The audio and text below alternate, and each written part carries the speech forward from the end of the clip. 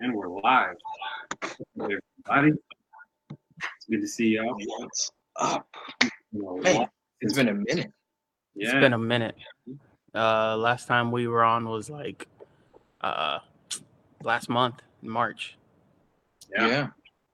a lot of schedules, and we some busy men out here, but we Yeah, definitely. try to. We had intended on doing episode the week after, but I forgot that week was Easter week. Yeah, So, Oh, yeah, that's right. and both of you had like church stuff to do, family stuff to do. It's been Um, crazy. yeah, it's been crazy. It's been a crazy month. It's been a crazy month. It's like yesterday it was April 1st, and now it's almost the end of April. So it's been crazy. Honestly, man. Man. yeah. Hopefully, we'll get back into a consistent schedule with Yeah. uploading. But man, a lot has happened since we last talked. Like, Sure. goodness, I'm pretty sure last time we talked, I was. Hopefully, we get back. I was in Michigan, and I was actually watching the Chauvin case. Yeah. Live. And all that stuff is going on. So, I mean, just to kick this off, I mean, we're just going to kind of share our thoughts on what happened recently. I mean, I watched the majority of the trial as it was aired on live television. But Justin, I just wanted to just start with you. Like, what are your thoughts on that trial? Like, what are your thoughts on the verdict? With the verdict, and what is your thoughts on people's reaction to said verdict? Man, when I saw that he was convicted as guilty on all accounts, it literally brought tears to my eyes. Um, because we just don't get that. And it's sad. It shouldn't be that exciting.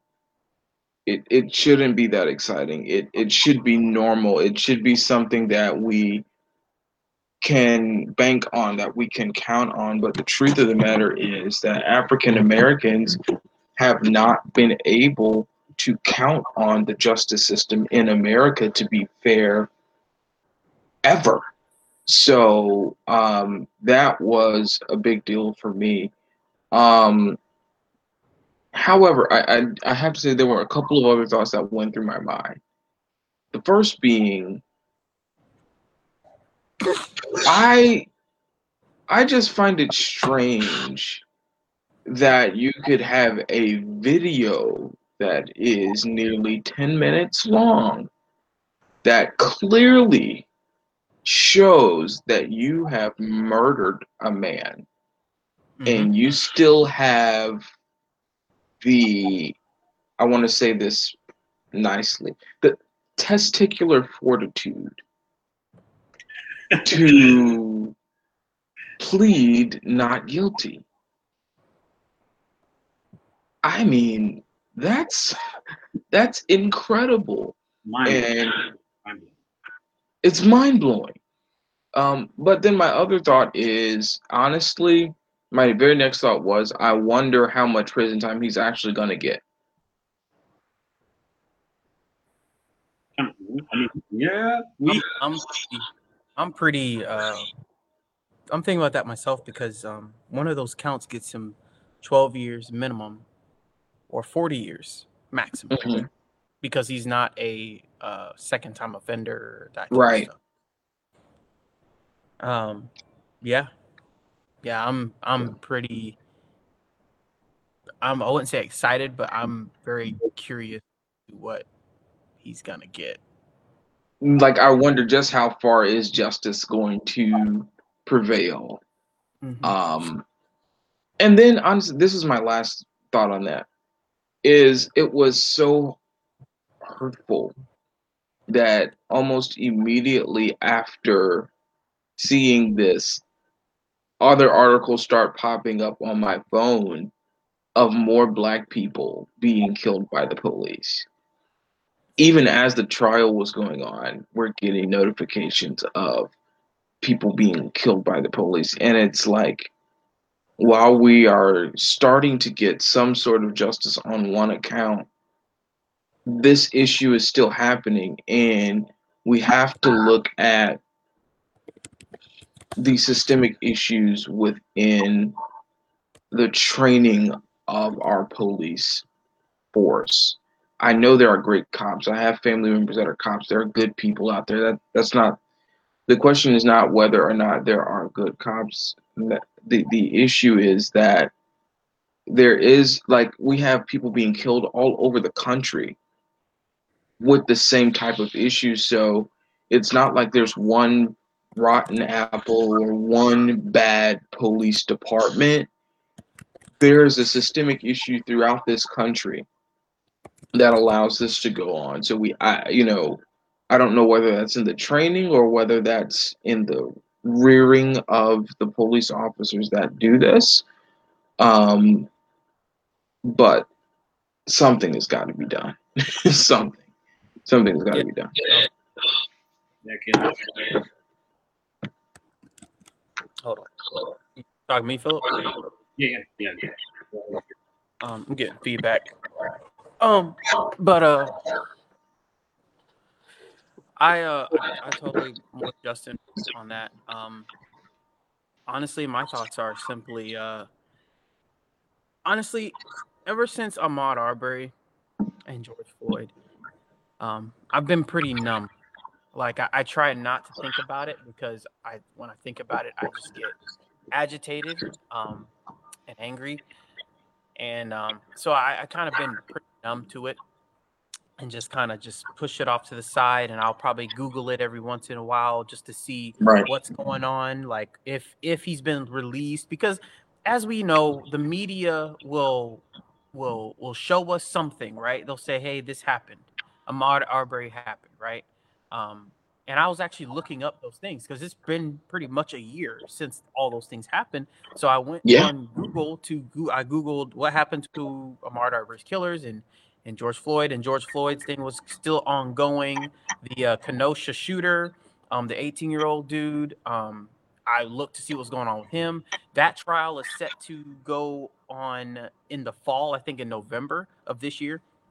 And so so I was just kind of looking, and I saw that I started seeing that he was going to be convicted, and America was pretty much on edge the entire time. I could feel it all the way over here in the desert. Everybody was on edge because the white people were on edge because they were scared that black people were going to go start destroying everything if the verdict went the wrong way, and um and black people are on edge because they're wondering if this is this chance that we're finally gonna get justice. Mm-hmm. And my thing is why did it take so long to deliberate over an officer that killed a person? Because if you look up the black officers that have killed white people unjustly, they have been locked up immediately, stripped of their badge, all that cool stuff, locked up immediately. Mm-hmm. So my thing is every time a black person is killed and an officer, the officer's white or whatever, and they kill a person, and the first response is, well, let's just deliberate about it. I'm just like, you have the footage. You Right. have the footage. You know what happened. So why are we taking so long? You know what I'm saying? Like why are we taking so long? I just think this is just a huge deal because of how rare justice is. Ben Shapiro had made a comment and said something to the effect of, what did he say? He said, so Don Lemon had said justice has been served, and Ben Shapiro said, we all know he would never have said this. He's speaking of Don Lemon, had the reverse verdict had been reached. And so somebody replied and said, that's because, Ben, if it was the reverse verdict, justice wouldn't have been served. Amazing observation. You know what I mean? Like, I'm trying to choose my words here. It's 3 a.m, but I'm just probably going to go off here. But my thing is we have the video of George Floyd being killed. He died. We literally watched that. We literally watched life being snatched from that man's body in front of us in real time. And our Christians, brothers and sisters in Christ, our evangelicals, are trying to find every single way to exonerate Derek Chauvin. Make it make sense. I'm trying to figure that part out too. There's proof. There is legit proof about this. There's a video. Okay? They're like, well, he resisted. That wasn't resisting.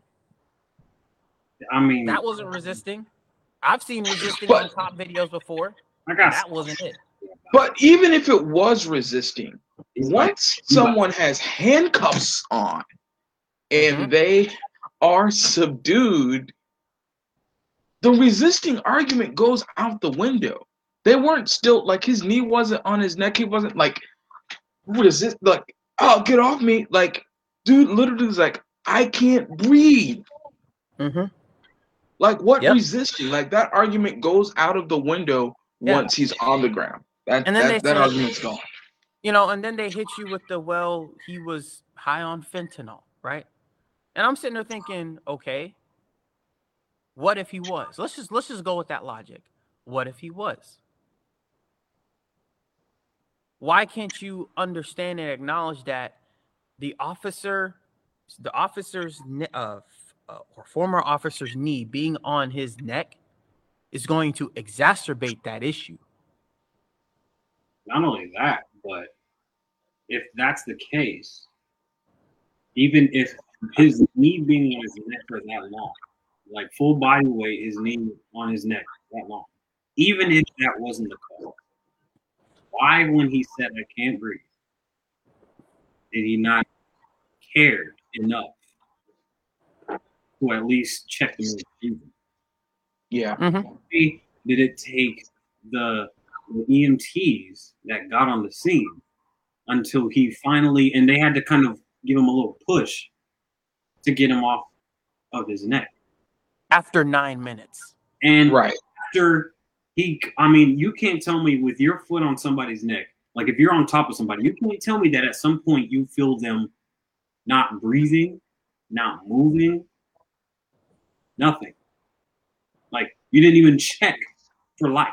So yes, even if the knee didn't kill him, which a bunch of experts say that it did, even if he was dead by the time the EMTs got there. Yeah, yes, even if it was the case, you still didn't even show concern for a human life.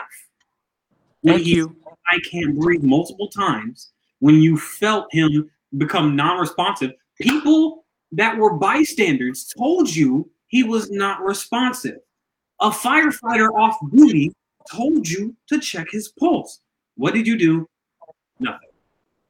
So even if he was high, and this is like really a crazy if, the knee didn't kill him.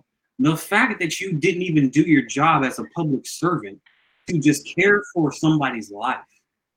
Yes. Should be like murder in itself. Yeah. But Philip, get this. Tell me why I have seen police officers do the same thing. Well, not necessarily put their knee on a person's neck, but I have seen this scenario play out. They're trying to get somebody under control. And I have seen police officers put their knee in the small of somebody's back. So mid-thoracic spine, like upper to mid-thoracic spine, right? And so they put their knee there. They get them cuffed. I've seen this play out multiple times. They put their knee there. They get them cuffed. Once they have them cuffed, they take their knee off of that person and they sit them up against a wall or against a police vehicle. How many times have we seen that on the TV show Cops? Right. That is literally. Or how many times have we just seen that in general? Like if you're passing by and the cops have somebody cuffed, usually they're sitting on the sidewalk. Especially if they're not resisting, they're sitting on the sidewalk or something like that. You know? Yeah. So my thing is that from what I've seen growing up, that is standard procedure. You make sure, because that knee technique in the middle of their back, in the middle of their mid upper T area, that is a way to get that person under control. It is not a means to be used for long periods of time. Because think about it. You have a knee on your chest, on your back, or you have a knee on your neck. That's going to hurt. It's going to suck. It's just going to, you're going to be short of breath. Yeah. So my thing is in Derek Chauvin's case, you had George Floyd on the ground. He wasn't fighting y'all. He wasn't punching and throwing punches and reaching for tasers and guns. He was on the ground, subdued. On the ground, subdued. And then not only was he on the ground subdued, but he had 4 police officers on top of him. Yeah. So I'm trying to figure out, you have 4 police officers on top of one man. You have them under control. Why can you not sit them up and call an ambulance? Because another part of their training that I have seen is that once you have a person under control, and if y'all have been in an altercation, I have seen police officers, good police officers, ask the person, hey, do you want me to call an ambulance? Do you want me to call a medic? Are you hurting? Do you need medical attention? And that person can accept or deny that medical care. Derek Chauvin did none of that. Absolutely none of that. There was just no care for human life. And I mean, you could see it. Yeah, you could just didn't care. Nonchalant, no care in the world. And my thing and kind of my thoughts on the whole thing is that there was a multiracial jury on this case. I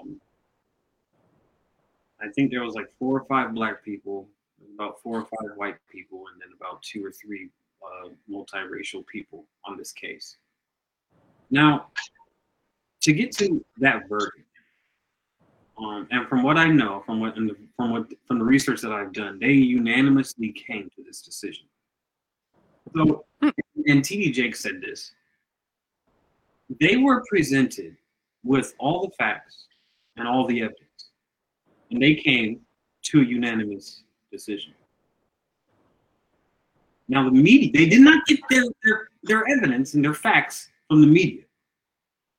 And this is where, now I am the biggest not fan of Candace Owens, but one thing I do like that she says is that the media lies to you. Mm-hmm. They will push whatever agenda. They will spin any narrative that they want to, knowing that most people don't have the due diligence to go out and, 1, do their own research, and 2, change their opinion when presented with actual facts. So they can spin any narrative and cause division between people.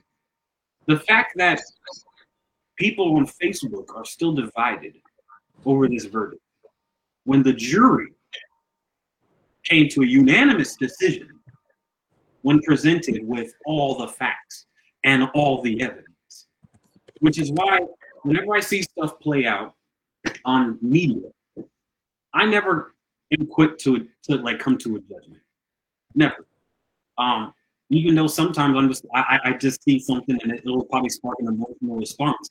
I'm not quick to make a judgment because I'm like, I don't know all the facts. I don't know what happened before the videotape. I don't know what happened after the videotape. But one thing that is beautiful about this generation that we're living in is that you can't go anywhere and have things not recorded. Stuff's just going to get recorded. Yep. So, and a lot of people are like, well, you don't know what happened before the videotape. You don't know what happened afterward. But the fact that we have video to begin with comes a long way from the times when we did it. When things used to happen, and it was he said, she said, and cops had to go to multiple witnesses. But now the world can be a witness to the same and somehow draw different conclusions. Yeah. I mean, my thoughts on the verdict, obviously, I agree with the verdict. The man's guilty. And people will say that he was high. Okay. People will say that it wasn't the knee, it was cardiac arrest. Okay. But all that being said, and everything that I mentioned before, when the fact that he didn't even show concern for human life is what makes the verdict even that much more peaceful. Like I can sleep well at night knowing that that's a good verdict just because of the fact he did not show concern for human life. Yeah. And people will say, well, George Floyd's not the same. Of course not. Yeah, he went to prison. Apparently robbed somebody. Yeah, terrible. Terrible. And that shouldn't be condoned. But cops are not to play judge, jury, and executioner on the street. Now, if a cop's life is threatened, that cop has every right to defend himself or herself. Yeah. If the cop senses that somebody else's life is threatened, I also believe that they can defend the population from somebody that chooses to harm other people. But when you don't show concern for human life, in America, the way the justice system goes is you are innocent until you are proven guilty. But you cannot prove somebody is guilty on the street, on the sidewalk. And so as a cop, it's your job to get people to the courtroom so that they can be proven guilty if they are guilty. It's not, or you can't become emotional and try to bring your own emotions into it. You just can't do that as a cop. And I know sometimes it's probably hard. I don't know what it's like to be a cop. I'm not going to pretend I know what it's like to be a cop. But I do have many friends that are cops, and I try to empathize with them and actually have conversations with them secretly in direct messages because I want to understand what they do. I want to understand what they think in certain situations, what they've been trained to do. And so many things that point to the fact that this verdict is the correct verdict. Yeah. And all that being said, kind of leading into the next thing with this other case with Ma'Khia. Now, he was 16, I think. 16 years old. So, as I've read the articles and everything, and kind of seen the story play out, she called the cops because she felt her life was threatened or something. She called the cops. Cops show up, see a girl chasing other people with a knife. Now my first thought, when I saw the video, my first thought when I saw the video, okay, so I saw just about all black people standing around. Why did nobody do something? Yeah. I kind of don't understand. But let's not even talk about the cop. I'll get to that in a second. Why was this whole community standing around watching people fight with knives? And this kind of brings me to a very big point. Parenting, okay? Yeah. Parenting on both sides. If you don't do your job as a parent, your kids will grow up to do stupid stuff like shoot at people going by with a fake gun. You will raise your kids to chase people with knives. You will also raise your kids to a job where they feel like they are the big boss, where they have this authority, and people in a negative way. You will also have school shooters. You will also have terror. So parents, do your jobs, please. First of all, there was no reason why a cop should have shown up and seen a couple waving a knife trying to kill other people or trying to stab other people. I'll get to the cop, like I said, in a second, but I kind of hate how sometimes in the black community we have accepted this kind of behavior from each other. Yeah. Like violence. I don't want to feed into the other people's argument against the black community, like, oh, what about black on black crime? But we kind of do need to address some of it, okay? Yeah. Like, you can talk about the fact that the cop shot the girl, but can we talk about the fact that he showed up and she was going around like a crazy person trying to stab people? That shouldn't have been happening in the first place. And why did nobody standing there check her? There was like at the very least, 6, 7 people standing there. Why didn't anybody do anything? Why didn't anybody say like, hey, you probably shouldn't have a knife in your hand trying to kill other people, right? So before I address the cop, we just need to understand like parenting is so important and way more important than people think. Why are we letting people do this? And even if you weren't a parent, if you were in that community, why were you standing around watching? Now, I know some people, they're like, I just mind my business and some people just out of their own safety. That's fine. But you can't be outraged when the cop shows up and sees one person trying to kill another person and then tries everything that he can do to stop that person from killing that other person. Now, my thoughts on the cop shooting her 4 times. That seems a bit excessive. 4 times? That somebody with a knife seems a bit excessive. But I don't know the cop's state of mind. I don't know the cop's training. I'm pretty sure cops are trained to shoot center mass, and I'm pretty sure that they are trained to shoot kind of until their target is down, from what I understand. And I feel like that should be something that is looked at in police training. The whole kind of shoot first, next, questions later thing shouldn't be happening. No. And that seems to happen in this situation. I understand why he did it. And I don't blame the cop. I know that I may lose some friends over that, but I kind of can't blame the cop when you see and I see the snapshot of the girls like literally with a knife in her hand about to stab another girl. Like, what if he didn't shoot her? Then what would have happened? Would that other girl have died of her stab wounds? You know? So I don't blame him too much, but at the same time, he does share some blame. I feel like 4 shots was excessive. I feel like, honestly, he shouldn't have even had his gun out. I felt like he should have had his taser out. You know, you can use a taser. But I don't know. Like that's a sticky situation that I just got to say, parents, do your job. Yeah, parenting is huge, man. And honestly, on both sides, parents just got to do their job. Because there's also no reason that a cop should join the police force and somehow he gets on the force. He gets through multiple people, gets through a background check and everything, gets on the force, and he has a power trip issue. Like they get on the force, and then all of a sudden they want to inflict their will on other people. Kind of like the video that I saw where there was these other 2 cops that stopped this black lieutenant. And yeah, I saw that.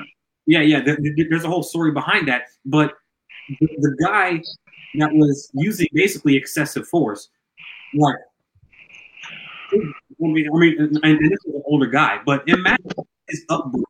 Imagine it's tolerated from when he was young.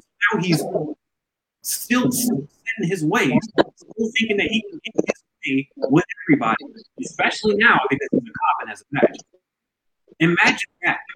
Imagine the parents allowing that behavior, and then when somebody gets old, they inflict pain on somebody else. Now, I'm glad that lieutenant was alive, but it doesn't even matter that he was a black lieutenant. It was the fact that they used excessive force on somebody who was wearing the uniform of your country. Right. You know? So, I mean, and before I get down that rabbit hole, Justin, I'll go ahead and pass it to you about your thoughts about the Ma'Khia Bryant situation, where the cop showed up and she had a knife in. I mean, heartbreaking. Absolutely heartbreaking. So I'm gonna have to say for the onslaught. I mean, and I don't know how bad this. I mean, obviously this had to be a pretty bad fight for a kid to pull out a knife. Yeah. And it clearly was not the first fight of its sort for her to even have the knife to feel like she needed to have one on hand. Yeah. Right. Now here's my deal though. And then she called the police. Obviously, if it was her goal to just be trying to kill somebody, she would have never called the police. That's a good point. Nobody calls the police to get caught. Like, True. so I think she had the knife in self-defense. What annoys me about the scene is that we're dealing with children that are fighting, and adults are just standing around watching. Exactly. And I don't care whether it's your parent. I don't care who it is. If you're watching, like, how do you just stand there and let kids kids go at it? Kids, right? Like, you don't let kids get that far, especially like to the point of pulling out weapons. Yeah. Like, you don't. That's just not something you do as an adult. So I feel like we have irresponsible adults. Yeah. Now, when it comes down to the cop coming in and shooting, I hear the arguments of, okay, hey, he saw someone with a weapon and he wanted to shoot. I get that. But I also have to ask, is that I don't know that that's really a fair argument. Nope. And the reason I don't think it's a fair argument is because I feel like if this was a white child, that they'd still be alive today. And I don't just pull that out of race baiting. No. I pull that from the fact that Dylan Roof could go into a church and kill people and get Burger King. Mm-hmm. I pulled that from various other snipers that were arrested that were clear dangers, that had military grade weapons and are still, allowed to move around and live. So it's not. I think that there were better ways. When you're talking about children fighting, you're talking about, and not only just children, but girls. Mm-hmm. And this isn't a slight to women at all, but come on, you're a grown cop and you can't break up the fight of some teenage girls. That's what I'm saying. Like, I'm just asking, where it's excessive. I feel like, where is the de-escalation? None. Like, there was absolutely none. Showed up. Oh, she's got a weapon. Shoot! That doesn't make sense to me. Where's the de-escalation? When I watch videos and I can look online all the time and see where people that are not black can literally be attacking the cops, trying to run over cops in their vehicles. I saw a video the other day of them trying to arrest someone, and he literally hit a police car with his truck, broke through with a cop hanging on his vehicle, and this man was arrested alive. No gunshots were fired at his tires. Like, the cop that was hanging on his car didn't try to shoot through the window. Like, so I'm seeing people that present much larger threats than a knife in the hand of a 15-year-old girl, and these people aren't shot. So it's on that basis that I'm like, okay. And so it makes me feel like one of the issues that we have in the police force is, I don't know that people, I feel like you should have people policing neighborhoods who have some type of identification or at least live in that area, if possible. Because I feel like what ends up happening is we put these suburban white police officers and send them to patrol the hood, and they're raised with this fear of black people. Mm-hmm. And when they show up on the scene, and this is me giving them a benefit of a doubt, when they show up to the scene, all this fear of, don't go through that neighborhood, you're not safe here, lock your doors, put on your seatbelt, there are bad people here, don't go there at night. All of that comes up in them, and they can't handle it. That is true. That's very true. They can't handle it. And I would like to think that they're not all just racist, and that maybe that this is just things that have been taught to them about black people in areas where there are lots of black people, and that maybe that this is a portion of why they behave the way that they behave. Not that it's an excuse, but yeah, man, that reason would make me feel better than to think that these people just willingly want to kill black people. Yeah. Yeah. And I'm with you on that one. Like, I feel like it's really kind of just like a fear. Like, you go into that neighborhood and you're immediately on the edge. You're immediately kind of, your hand is kind of magnetizing towards your gun instead of your taser, you know. Because all their life they're taught when you come here, you're not safe. Yeah, you're not welcome. You're not safe. We don't want you. And I hate, especially with this whole defund and abolish the police movement. Like, now, police literally just don't feel safe themselves. You know. Yeah. And you know, some people are like, well, just get the cops out. In like total, like, just get the cops out. No cops at all. Like, I mean, obviously that's a good idea, but it's just like now, especially now in this, I feel like cops don't feel safe, and black people don't feel safe with each other. No. Like, Exactly. Now, me, if a cop ever stops me, I don't fear for my life because my experiences have been good for the most part whenever I deal with cops.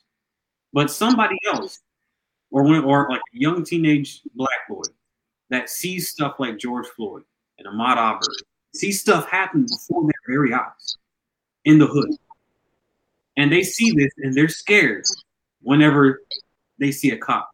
So their first instinct is to run. And then cops see that they're dangerous because they ran. You know? So, well, it's a cultural thing to run. Yeah. Because they just don't want to get caught by the police. So they're right. So the black boys are scared of the cops because they're afraid of them. And then the cops are also scared of the black boys because they feel like they're dangerous, especially if they're, you know, if they're fighting, resisting arrest. And I also want to put this out there. Listen closely to our viewers. Resisting arrest is not punishable by death. One more time for the evangelicals in the back. Resisting arrest is not punishable by death. So anytime you see somebody resisting arrest and they wind up dead, if they're not threatening the life. I remember seeing a video where this black man, I believe it was in Atlanta, where this black man, like, cops used a taser on him. Taser didn't work.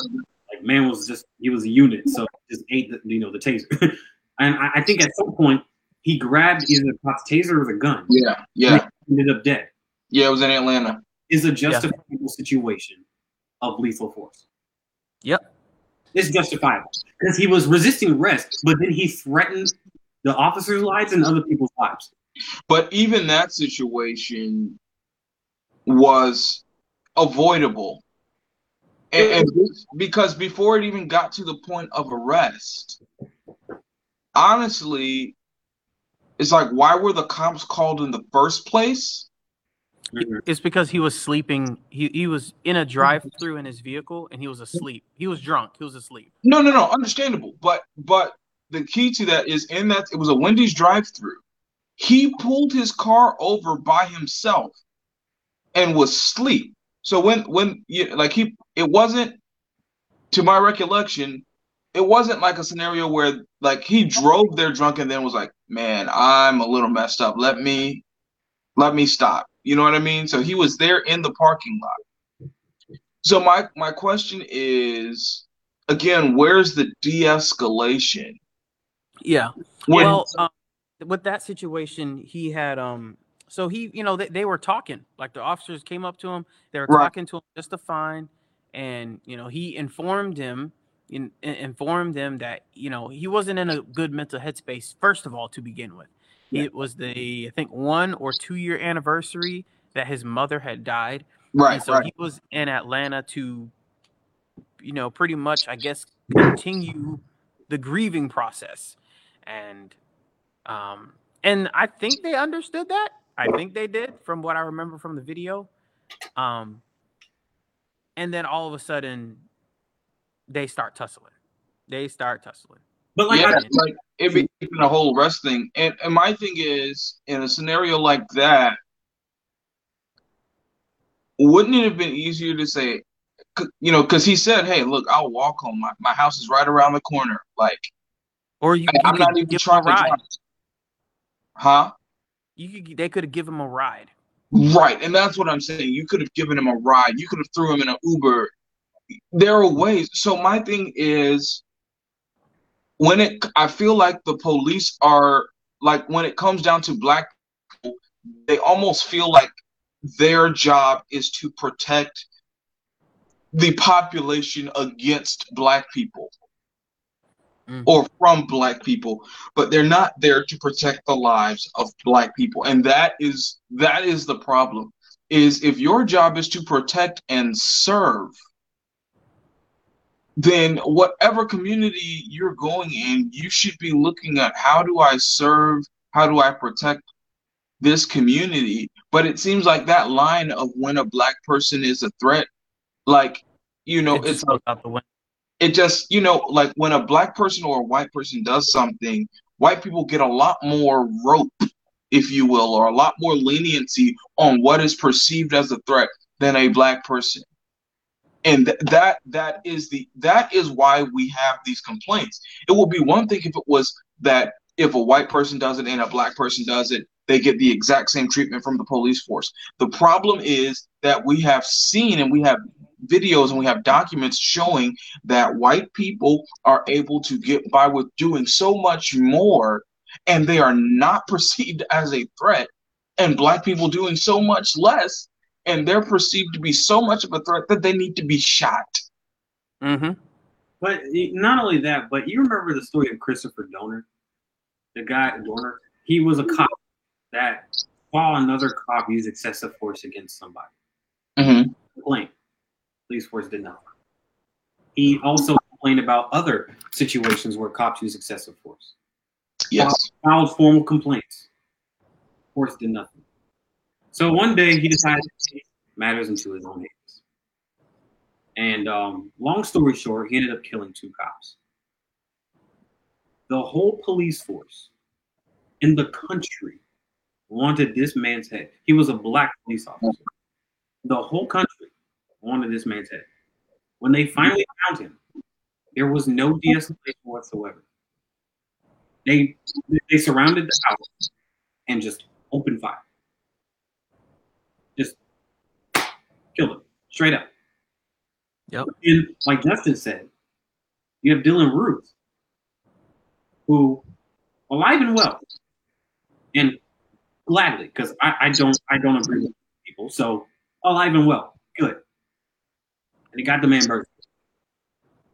When they showed up, they de-escalated the situation. Now, I like to be as objective as possible. I don't like to always pull the race card. But when you see things happen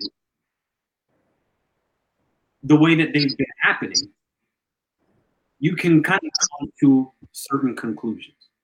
That it may not be racism, but it may be a systemic kind of racism where, like I mentioned before, you go into a certain neighborhood, you're immediately on edge.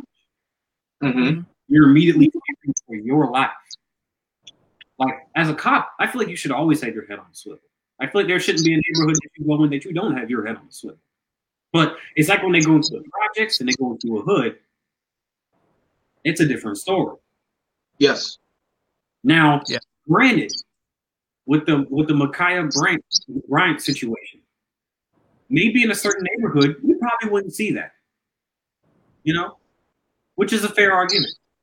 And that brings me to the parenting thing, or just the community in general. Why was everybody standing there and allowing this to happen in the first place? That's the part that gets me the most about that case. It boggles my mind.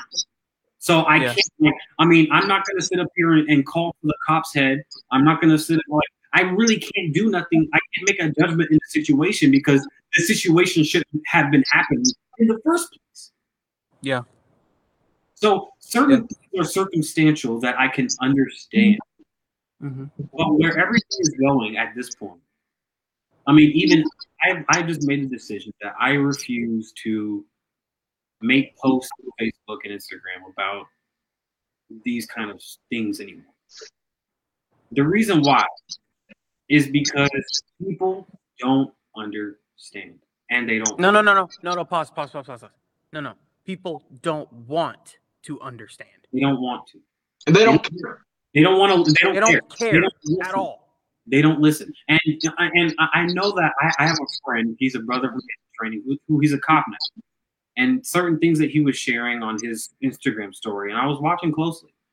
And his argument of just basically everything is like, at least try to give us cops some respect because we put our lives on the line for you. Absolutely. Fair. Absolutely. Same with the military. You should give them a genuine respect because they sacrifice their lives. They put their lives on pause to serve this country. Understandable. I get it. I'm a service member. I get it. I understand. I'm doing it right now. Yeah, and that's why, yes, I respect cops. I don't call for every cop's head or whatever. But still, I just refuse to keep on beating a dead horse when it comes to these kind of situations. Mm-hmm. Because most Black people's first argument is that, oh, it's because we're Black and this and that. But even though the cop didn't show up and was like, oh, this person is Black, let me shoot him. Even though that probably wasn't their mindset, there's the intangible where they probably walked into that situation already on edge. Because I watched the video, and I wish I could send you both the link, but I watched a video where these two cops pulled over this white gentleman. And the white gentleman said that he had a weapon in the car. Now, these two cops at some point drew their weapons on him. And he said, because his life felt threatened, he was going to grab his weapon. They didn't shoot him. As a matter of fact, they said, don't do it. Don't do it. They yelled at him, don't do it. And then he actually grabbed his weapon too. He did. But they also, the tone of their voice was this. Please, man, we just want to talk. Get out the car. Because they were trying to get him out the car for about 10 minutes. This was their tone. Please, man, just get out the car. Let's talk about this. They repeated that phrase over and over again. The end of the video ended with this man telling the cops that he was going to drive off. And he put both hands on the wheel and drove off. Not a shot fired. Now take from that situation what you will. But I saw that. I'm not making it up. Philip, Philip, here's the thing. It all boils down to, and Justin brought this up earlier, the internalized fear that white Americans have been grown up with. I can for one speak to that because when I went to one church, not the one I'm going to now, but when I went to one church, there was a things that were said about me. They were like, we don't want to make him angry. We don't want to get him upset. And they were speaking about me. And this was, and I'll go ahead and say, this was a very racist church. And so they like they said stuff like that about me. They made those assumptions about me because the idea in white America, this is how most of them raise their children. The idea is Black people, when they are angry, are uncontrollable animals. Right. And that we need to stay away from them because you never know when they're gonna go off. But let me be devil's advocate for a second. Why is it that they do that? Because of what the media has portrayed. Not just that, but like the situation with Ma'Khia Bryant, the Black community has allowed some of that behavior to happen. Yeah. Not only that, you have these rappers in mainstream, music that talk about that thing. So even though these rappers say that it's not real, it's a joke or whatever, you have other people listening to that music that think that it's real. So, and here's the problem. Right. That was that. It is, and this, I don't want to take the conversation too far off, but when you remove Black men from our neighborhoods, from our homes, Yep. I absolutely believe that this was planned. Oh, 1,000%. It's documented. Yes, when sir. you take the Black man out of the home structure, everything runs wild. And then on television and in movies, we have this whole notion of you know the only rich black men are doing crime or playing sports or rapping. But the Huxtable character, the Cliff Huxtables, that doesn't exist in modern television and in the imagery that we're presented. You have even amongst black people where the image of the black man has been torn down so much. Yep. Mm-hmm. Even black women, in many cases, don't really respect black men. No. You have this, and vice versa. yes. And You have this whole color purple idea of, this man getting beat or this baby boy, taking advantage of a black woman. So we don't have enough imagery in front of us of strong, masculine black men. Mm-hmm. We don't have enough because I am like you. I am convinced that the war on drugs that was manufactured into our communities. Yes. Let me give y'all some history. The war on drugs that was manufactured into our communities after the bigwigs like Donald Trump decided to take their factories and move them overseas, therefore taking jobs out of the black community because back in those days, black men had factory jobs that gave them a 20-year pension. They had families, they had homes. It was like the Huxtables. Yep. You had a bunch of Huxtable families around the black community. Yeah. But once you introduce drugs into the community, you take away the jobs. Repeat that first part. Once you do what?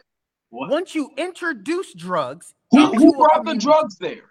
The CIA. And that's not a conspiracy theory. Anybody that knows me knows I absolutely, vehemently detest conspiracy theories. That right there is not facts. A conspiracy theory. That is fact. It's been proven. Like there's no way you can disprove the fact that this was not planned, like Justin said. This was planned.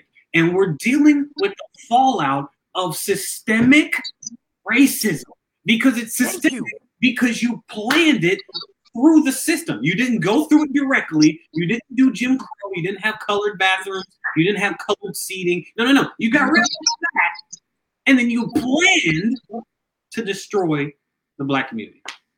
Exactly. And my thing is once you do that, and you take the big wig, the big corporations are like, I can pay a person 3 cents a day to make the same thing instead of paying somebody $14, $15 an hour.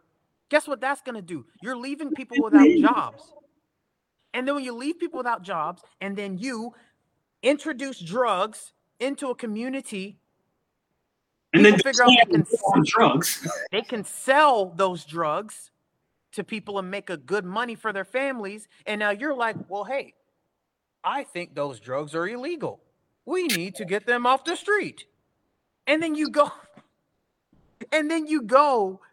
start a campaign against an entire race of people that you have been subjugating and pretty much pigeonholing for the last 200 years. And let's keep in mind with these drug charges, and it goes back to the same thing we were just talking about with the killings, that for a black person, for the amount of jail time that they get for a black man versus a white man for the exact same drug charge with the exact same amount of prior offenses will be completely different. Like, you can't say that that's not systemic or that that's not racist. You can't say that. Look at it this way. There are people that lived in the days where we had segregated bathrooms. Sure. We had segregated seating that are still alive today. That age demographic of people run this country. Right. Yes. Right. That same demographic of people are in Congress. Same people make our laws. You made such a great point with that. Do you really think? Thank you. Do you really? And then they have the nerve to give us a black president, which I'm glad we have one, to basically say there's no kind of racism. We're good, right? Like, the whole system of racism thing, it's a lie because you have billionaires like LeBron James and Kanye West, and then you even have Kamala Harris, who's the vice president. So there's no more racism. Right. I hate that argument with every fiber of my being. Black exceptionalism does not negate black subjugation. Not in the least. There was always a house Negro. Thank you. They don't want to hear that. Always a house Negro.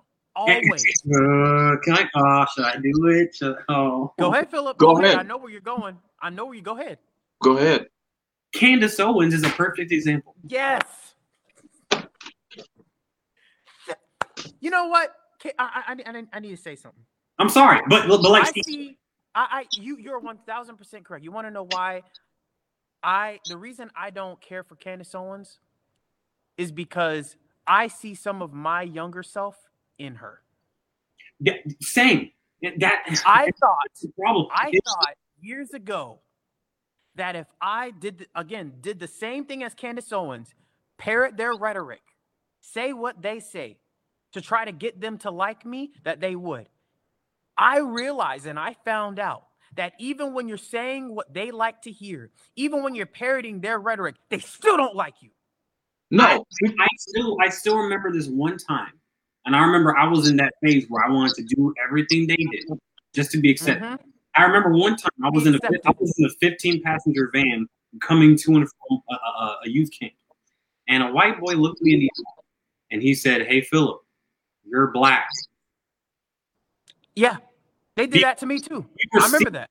We were all singing this. I'm pretty sure it was a Casting Crowns. And I was singing it word for word because I love me some Casting Crowns. It was a place called Grace. I think it was that one, yeah. Yeah. And he looked me in the eye and said, "Philip, you're black." Now, this is a true story. I promise you. On my life. It's true. I was there. This is a true story. Now, I'm not gonna just sit up here and say like, "Oh, yes," because I was literally just trying to fit in. As a teenager, most people know that. I was just trying to fit in. I didn't want to feel like an outcast. I didn't want to feel like I was different. So I listened to the same music. I tried to wear the same clothes. I tried to walk the same. I tried to talk the same. I was not the same, and they never let me. Yep. No.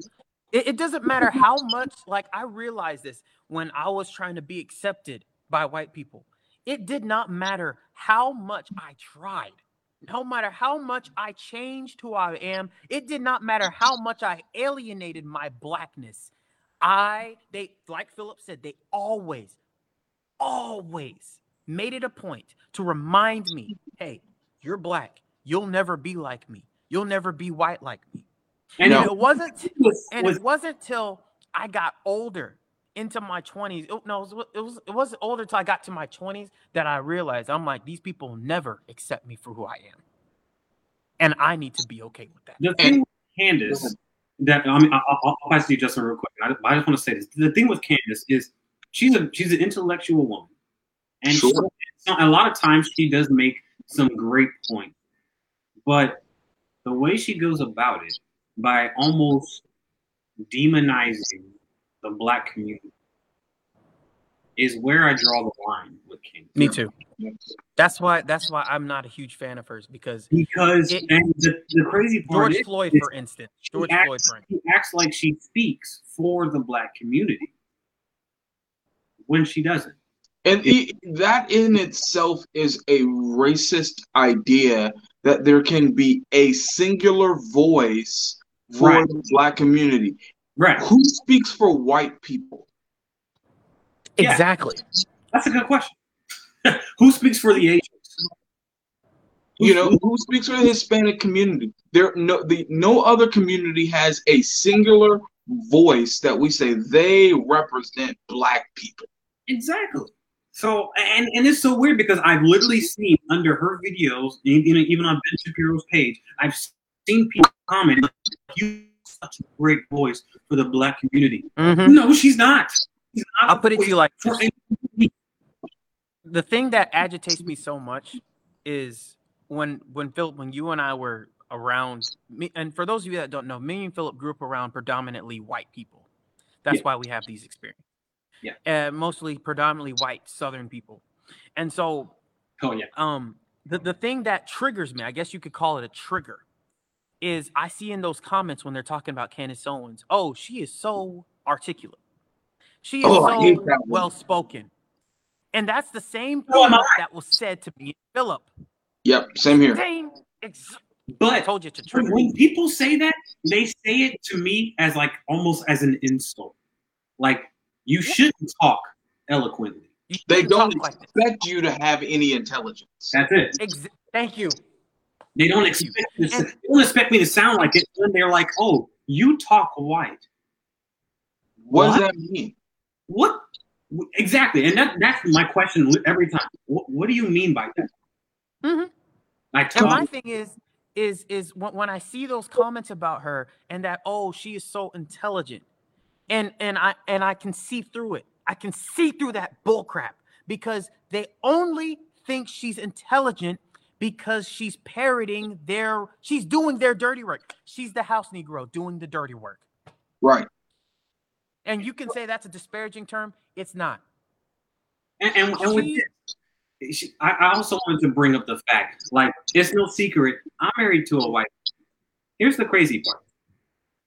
Is people from both communities, people will look me in the face and say, "You're not supposed to be."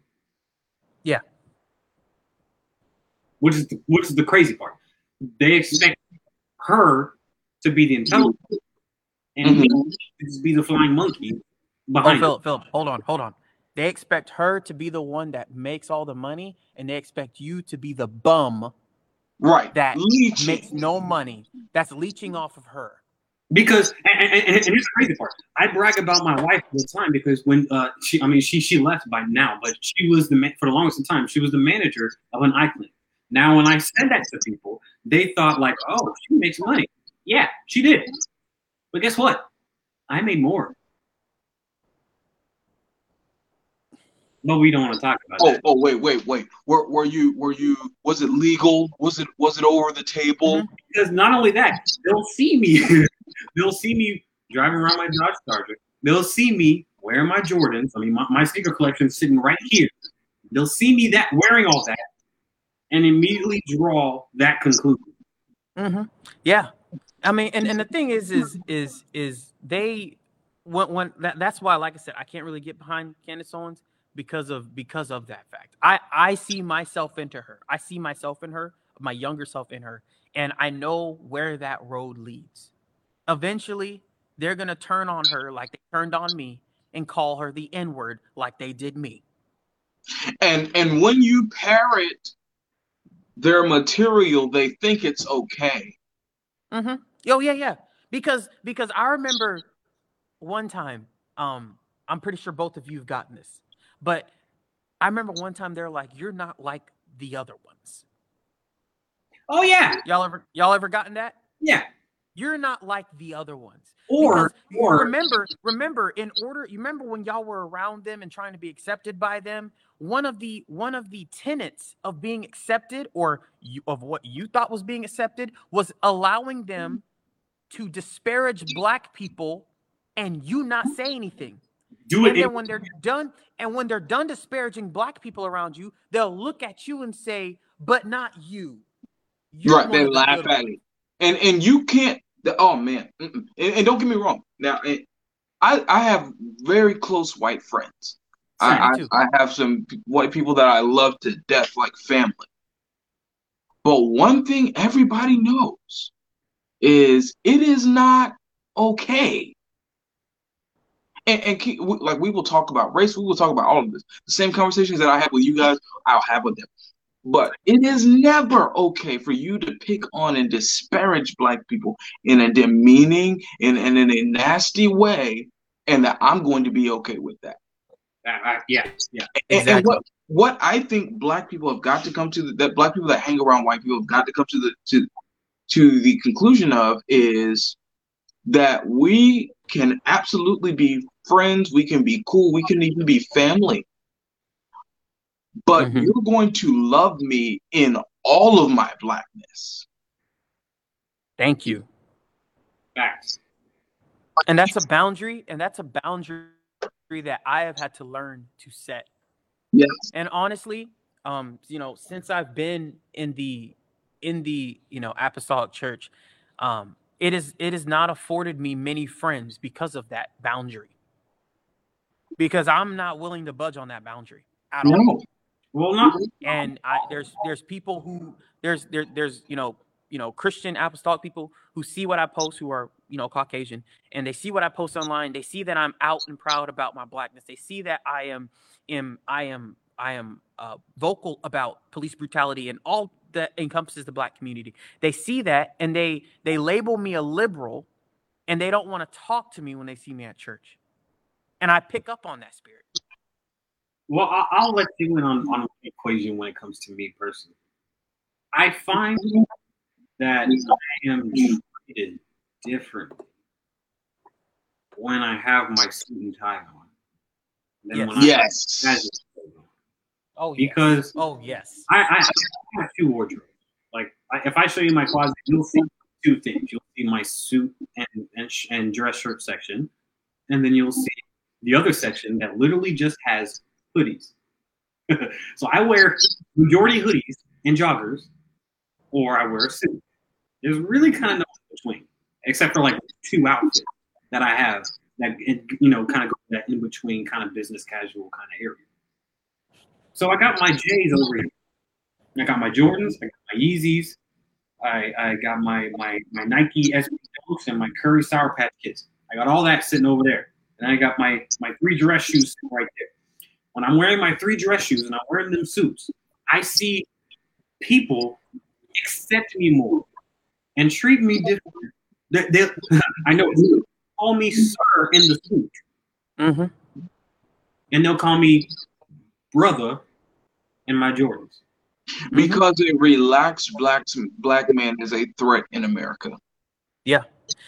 Philip, you remember this? You remember when we were younger? And I still, this still rings and booms out in my head. We're about to wind. Mom and dad. What's that? I was like, we're about to wind down, people. Don't worry. Yeah. But yeah, go ahead. My mom and dad did not want me and my brother wearing hoodies or straight bill caps. Oh yeah. I wear them. I wear them to this day. Yeah. I wear a hoodie and a straight bill cap all the time. And it booms in my back of the head. The reason our parents told us that is because of the negative connotation that white Americans have associated with a straight bill hat and hoodie. Mm-hmm. And so, I love my parents and all, but the thing is they can, not my parents, but the people who associate negativity with that outfit, they can die mad about it. Because until you talk to me and until you get to know me, you don't know anything about who I am. Because like Philip I can switch it up. I can be dressed in sweats in a straight bill one day, and I can be in a suit the next day or a button down and some khakis. I'm serious. I can look like a 1 second and then look like you're seeing another second. Like seriously, I can. I've seen that negative connotation live and play out. For instance, talking about that church again, I had drove up to, for those of you that don't know, black people wear do-rags, not because we're in gangs, but we wear do-rags because our hair doesn't lay down like y'all's. And I'm specifically talking to people with straight hair. Our hair doesn't lay down whenever we comb it. Our hair's coily, so it naturally stands up. So in order to get our hair to lay down and look wavy, we wear this thing called a do-rag. Mm-hmm. And so I drove up to church one day. Usually I wear my do-rag to church, and when I get to the parking lot, I take it off and then I walk inside. That's my routine. This time I had drove to church and I forgot to take it off. And I had accidentally walked in church with it on. And I immediately was like, oh, snap. And I took it off. Well, one of the singers made a comment to my best friend and was like, what is that thing he wore on his head? And so he's a, she's like, looks like a thug, just, white rhetoric. And so my best friend is white. And so he explained to her, or tried to explain to her, what a do-rag is and why I wear the do-rag. She refused to understand what he was trying to tell me. Of course, What he was trying to tell her. Yeah, she didn't want to. Because I'm sitting there thinking, why is a hair piece something that is used to a cosmetic piece? Why is that? Why does that have such What does a that have to negative do with connotation? gangs? Exactly. Like, what? Thank you. Oh, man. What's But- this? But this for the folks that are watching, specifically evangelicals that are watching, this is what we Black people in predominantly white Christian organizations have to deal with. But so winding down, I'm going to give my closing thoughts.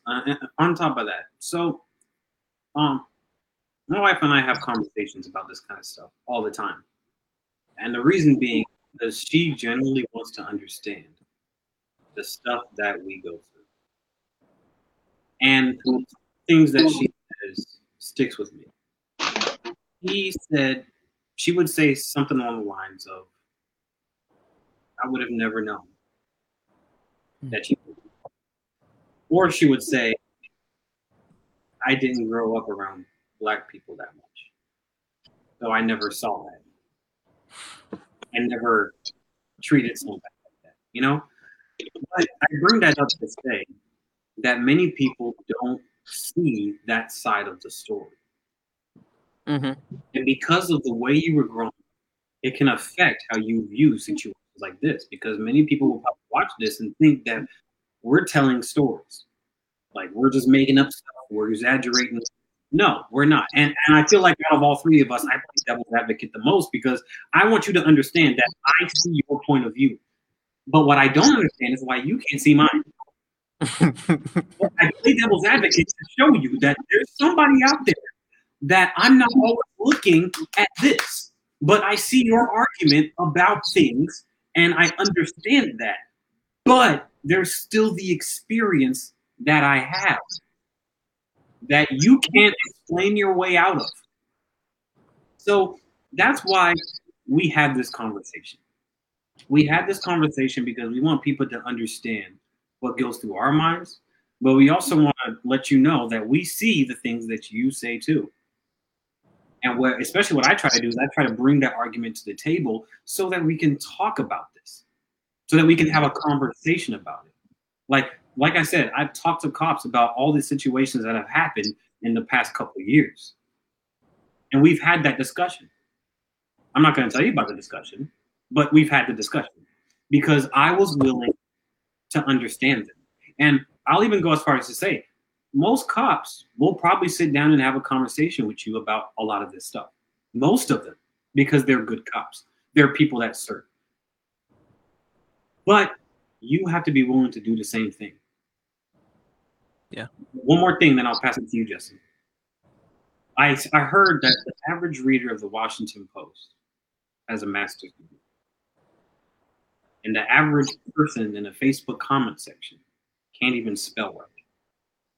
That's why I have elected to not argue with people in Facebook comments anymore, especially, or even post my kind of thoughts on these kind of subjects on Facebook, because people don't have the intellectual capacity to see your side of the story, see your experience, see where you're coming from, and be like, I understand.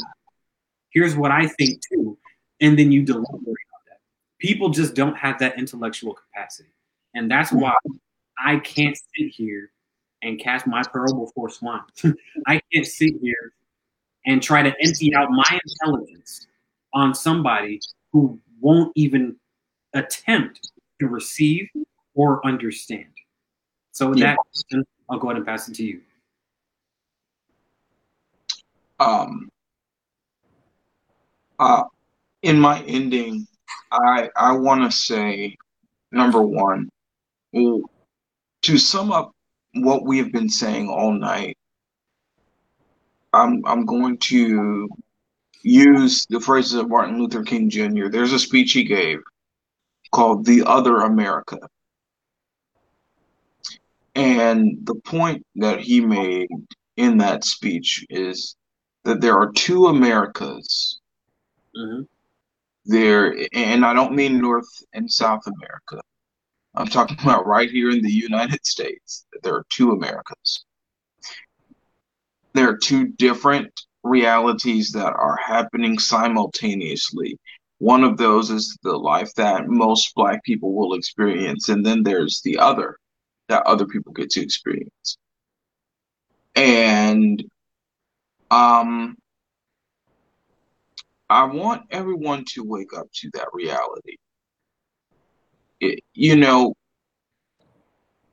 just because you aren't Black and have not maybe experienced these things does not mean that we are lying or that these things aren't real. These are real experiences. And just because you yourself have not at least knowingly done some of these things that are racist does not mean that others don't. Right. Um, I want everyone to just also this whole angry Black person thing and the Black people, you guys are so angry. You guys are so angry. Yes, we are angry. We have every reason to be. Yeah. But I would have to say more than angry, I think we're hurt And tired. and tired. I know for a fact, me as a Black man, last year I was very heavy into the political scene of things. And this year, February came and we had Black History Month. And I didn't make a single post. I didn't make a single video. And ordinarily I would. But I didn't have the energy for it. No. I'm literally tired of being upset. I'm tired of seeing the injustices that happen to people that look like me every single day. I'm tired of my heart rate quickening up every time I see police lights. I'm tired of looking outside when I see someone pulled over to check to see if that's a Black person or not, just in case maybe I need to stop and film it. I am worn out. Yeah. And that's how we feel is we're tired. We're tired. We are tired. We're tired. But then also to my Black brothers and sisters, I want to say this. We have been fed certain narratives about ourselves and allowed ourselves to live out these narratives that were never our original reality. And my admonishment and encouragement to Black people tonight would be let's take back control of our own narrative. Yes. Mm-hmm. We can have our own families with the father and mother there. Let's reclaim our moral standards. Let us, I know it's not easy. I know it's hard, but let's reclaim our neighborhoods. Yeah. We don't need to see more kids like that 15-year-old girl dying. Like, let's police our own neighborhoods. Let's clean up our own streets. To the Black men in my generation, come on, guys, this is on our shoulders. It is. Those of us that are, we are starting to become the fathers, and it's like, what are we going to teach Mm-hmm. our children? What do we want Black boys to look like in 20 and 30 years? It's estimated that by 2050, that the average Black wealth number will be 0. that black people will have nothing in 30 years. That's pathetic. I want. I know we're tired. We complain. We do all that, but let's start to be people that go back to that mindset of we are going to build in spite of. Yeah.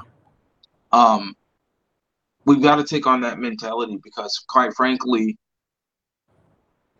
no one's going to save us. No, No. nobody No is. one can do it, you know.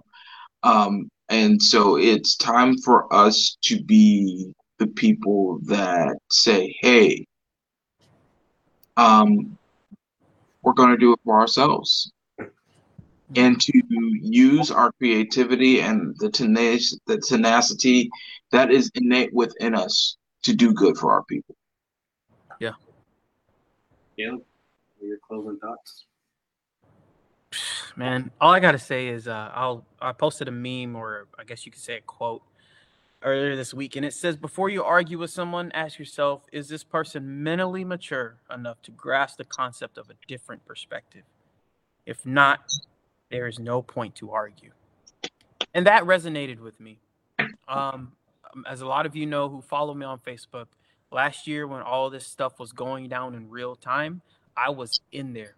I was going at it with this one dude, this one white guy on my Facebook page, and we were just going out, arguing, and it was just like a daily thing. You know, I post something about Black Lives Matter, here he come, all lives matter. You know, and so I got really depressed. Lee, coming into this deployment, I got really depressed and heartbroken because, and it wasn't that guy, he's not a Christian. But what really broke my heart, what really got me depressed and really sad was because the people who claim to be brothers and sisters in Christ to me were the Yeah, main ones that were against me. Yeah. The main ones that did not want to sit down, have a conversation, and try, at least try, Yep. to understand where we're coming from. yes, That is what broke my heart. I'm telling you guys, it tore me up. Mm-hmm. And I came to the real, and it's like God tapped me on the shoulder and it was like, Caleb, why are you arguing with people that don't care? right. And that right there, that hit me. I was like, you're right. You know, God's always right. But I was just like, you're right. Why am I arguing with people that don't care? And they're telling me, I don't care. I don't care. I don't care. They're telling me that. Right. In so many words, they're telling me, you know, hey, Black lives, you know, hey, this is what happened to me. And then all lives matter. You know, Mm-hmm. they're telling you in real time, I don't care. Yes. They don't And care. I had to sit down. I didn't post anything for like a month. And I had to sit down and I had to come to terms with the fact that, yeah, I may have brothers and sisters in Christ that I go to church with and they say that they love me, but past Christianity, that's it. Where does the love? Yeah. That's it. You know, so I'm here to say to my fellow Black people, fellow Black Christians and all, like Justin said, we have to keep on keeping on. We have to continue in spite of.